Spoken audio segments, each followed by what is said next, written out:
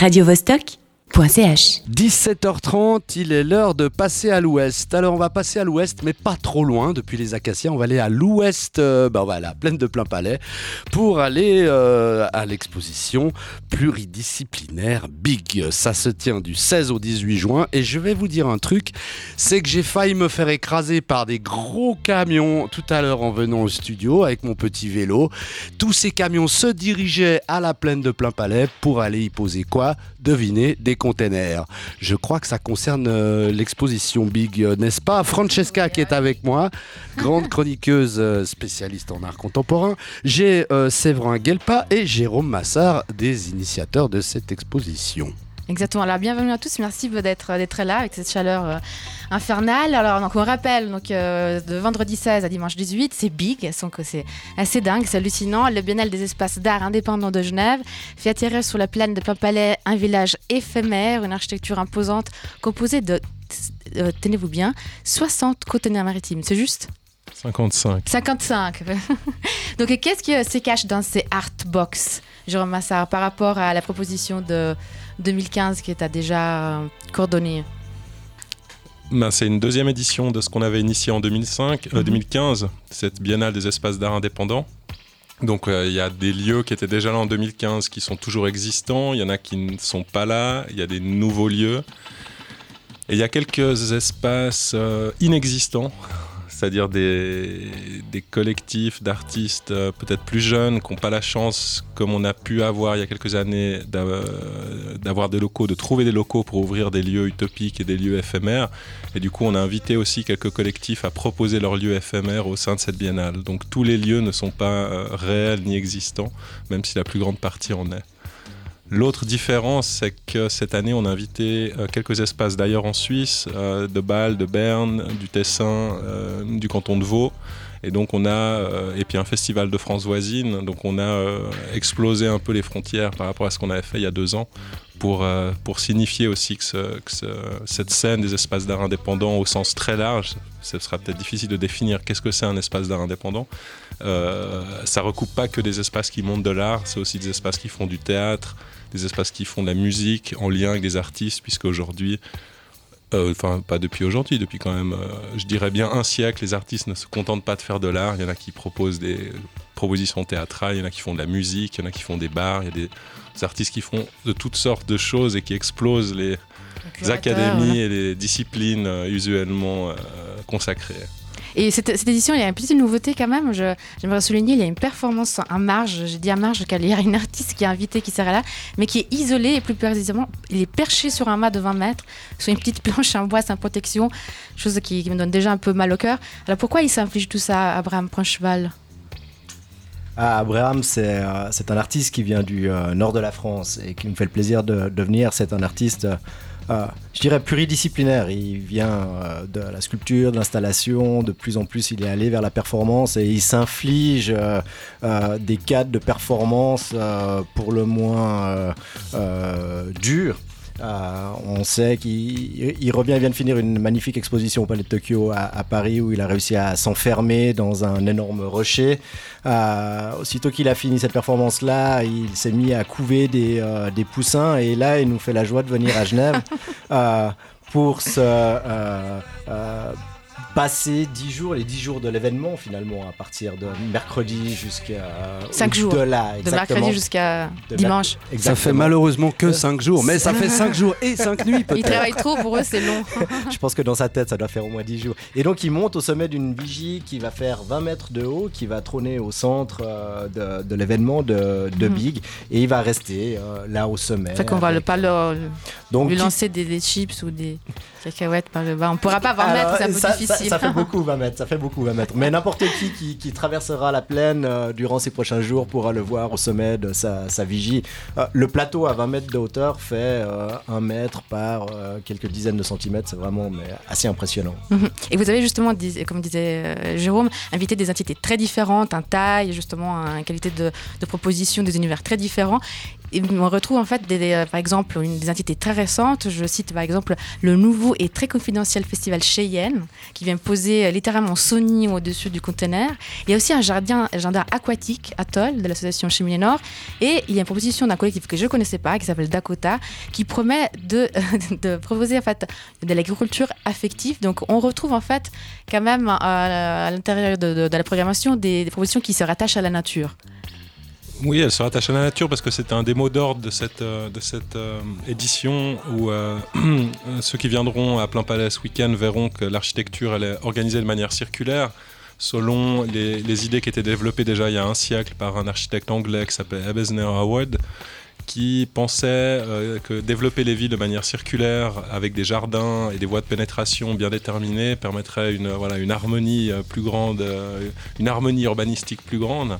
Et le bureau d'architectes avec qui on travaille de nouveau pour cette deuxième édition a souhaité pousser le concept qu'on avait initié il y a 2 ans avec cette architecture qui reprenait Stonehenge en container maritime qu'on avait baptisé Steelhenge, de pousser dans cette direction circulaire et de faire cette ville qui du coup c'est beaucoup plus étalée mais entièrement circulaire. Et effectivement, il y a beaucoup de structures qui sont emparées de cette idée des jardins, des jardins utopiques, de qu'est-ce qu'on imagine comme jardin ou comme nature utopique dans cette ville utopique. Parce que finalement, Big, cette biennale, c'est une TAS au sens d'Akimbe, enfin, c'est une zone autonome temporaire. On occupe la plaine de Plain-Palais le temps d'un week-end avec des lieux qui sont des lieux qui ont des existences parfois fragiles, parfois éphémères, des lieux qui sont des espaces indépendants justement, qui sont parfois pas financés, parfois financés, mais qui sont en tout cas pas des institutions culturelles. Et l'occupation de cette ville le temps d'un week-end, c'est une manière de réclamer cette grande plaine, ce grand désert au milieu de l'espace. Et il y a cette donnée complètement ironique de dire mais le container maritime, c'est l'outil de standardisation par excellence. Enfin, c'est ce qui a défini le commerce mondial tel qu'on le connaît aujourd'hui, puisque quand on a remplacé les porteurs dans les ports par des containers, tout le monde a changé, en tout cas le monde de la circulation des marchandises. Donc c'est la norme, the norme. Et mettre les espaces les moins normés ou les propositions culturelles les moins normées de l'écosystème culturel dans des containers, c'est prendre le contre-pied en fait, de dire que finalement on a beau normer, il y aura toujours des gens pour dépasser les normes, les tordre, les transformer et les faire exploser surtout.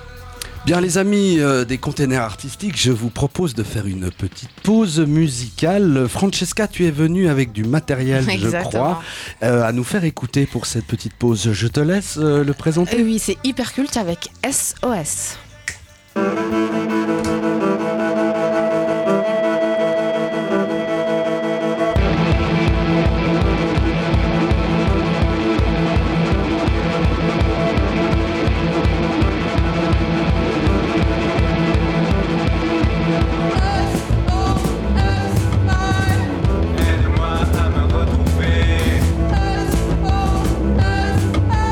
Je suis complètement égaré.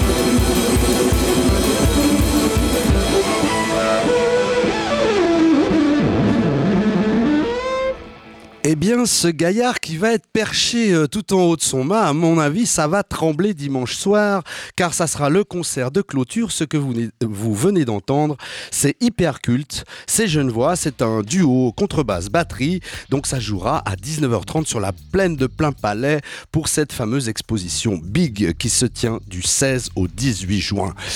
Jérôme Séverin, je crois savoir que vous avez une radio favela dans cette exposition. Vous m'en dites deux mots rapidement ? Ouais, en fait, il y a deux radios qui se partagent. Une bande FM qui sera 96 MHz, donc sur la bande FM pendant la durée du festival. C'est Radio Favela et Zone Off. Donc deux entités dont Zone Off se présente comme de la sculpture radiophonique et quelque chose peut-être de plus socio-culturel avec Radio Favela. Merci. Francesca, je te laisse poursuivre. Oui, et justement, je voulais rester dans le volet musique. Je voulais parler Dance Floor parce qu'on retrouve chez Big des revisitations du typique club de nuit. Il y a Motel Campo qui propose de danser pieds nus sur la terre. L'Espace Verseuse qui vous invite d'aller moiteur d'un mini-club mystérieux et brumeux à souhait. La Cave 12, bien évidemment, avec son marathon de musique expérimentale. Bongo Joe avec un son vintage extrême, présentant un musée de grammophone. Et surtout, l'ouverture avec Colonie de vacances. C'est bien 4 concerts au prix d'un ?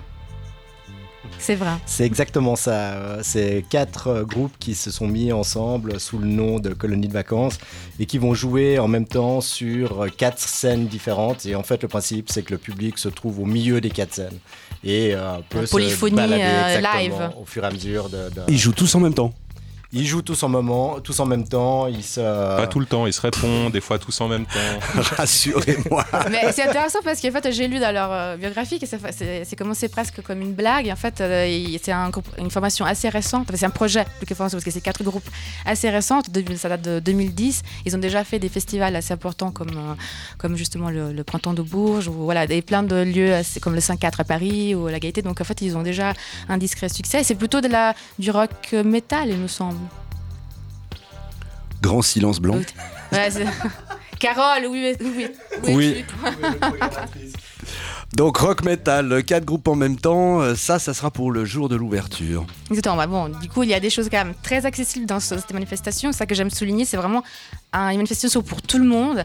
C'est une manifestation plutôt artistico-festive, je dirais. Il y a même des choses pour les enfants. Donc, il y a des ateliers organisés, par exemple, par Junk Playground, qui est en fait un projet qui verra des bricolages, bien évidemment encadrés, pas que... Et ensuite, des ateliers de photo argentique. Et il y a aussi des projets assez innovants. J'ai lu que en fait, Goose a proposé un projet qui est de bande dessinée un concert. Donc, c'est-à-dire, je connaissais les ciné-concerts, mais les BD-concerts, ça, je ne connaissais pas. C'est une nouveauté Big. Je ne sais pas si c'est vraiment une nouveauté. La lanterne magique, ça fait quand même... quelques bonnes dizaines d'années, ou si c'est pas plusieurs siècles qu'on utilise ça. Ils font une performance en live à l'intérieur d'une lanterne magique où des BD seront dessinés en ombre chinoise, en musique, à l'intérieur de cette immense lanterne magique. On va peut-être préciser aussi justement qu'il y a certaines animations, propositions qui sont quand même liées en fait, au soir, parce que notamment les projections. Vous voulez nous citer quelques noms au niveau du cinéma et projections ?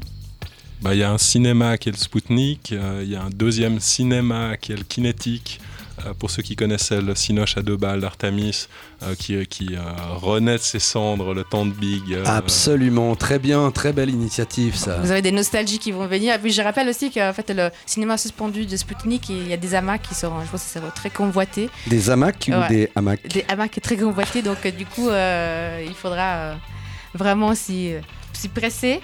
Et du coup, je voulais aussi parler, donc on a parlé musique. Il y a une histoire aussi incroyable que j'ai découverte dans la programmation. C'est une proposition de Jonathan Delachaux. Je ne sais pas si vous pouvez détailler un peu ce projet. En fait, il parle d'un projet qui parle de fausser des billets.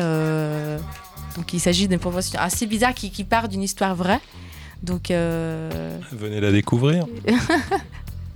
Et donc c'est l'histoire d'un prisonnier qui s'est pris en fait, de passion pour les représentations de Corbusier qui allait disparaître avec le changement des billets et qui donc a fait ces gravures qui ont été récupérées par Delachaux que donc je précise aussi le fils du grand expert de l'absinthe de la Chaux qui programme à Motier en plein air. Hein, c'est aussi une personnalité importante.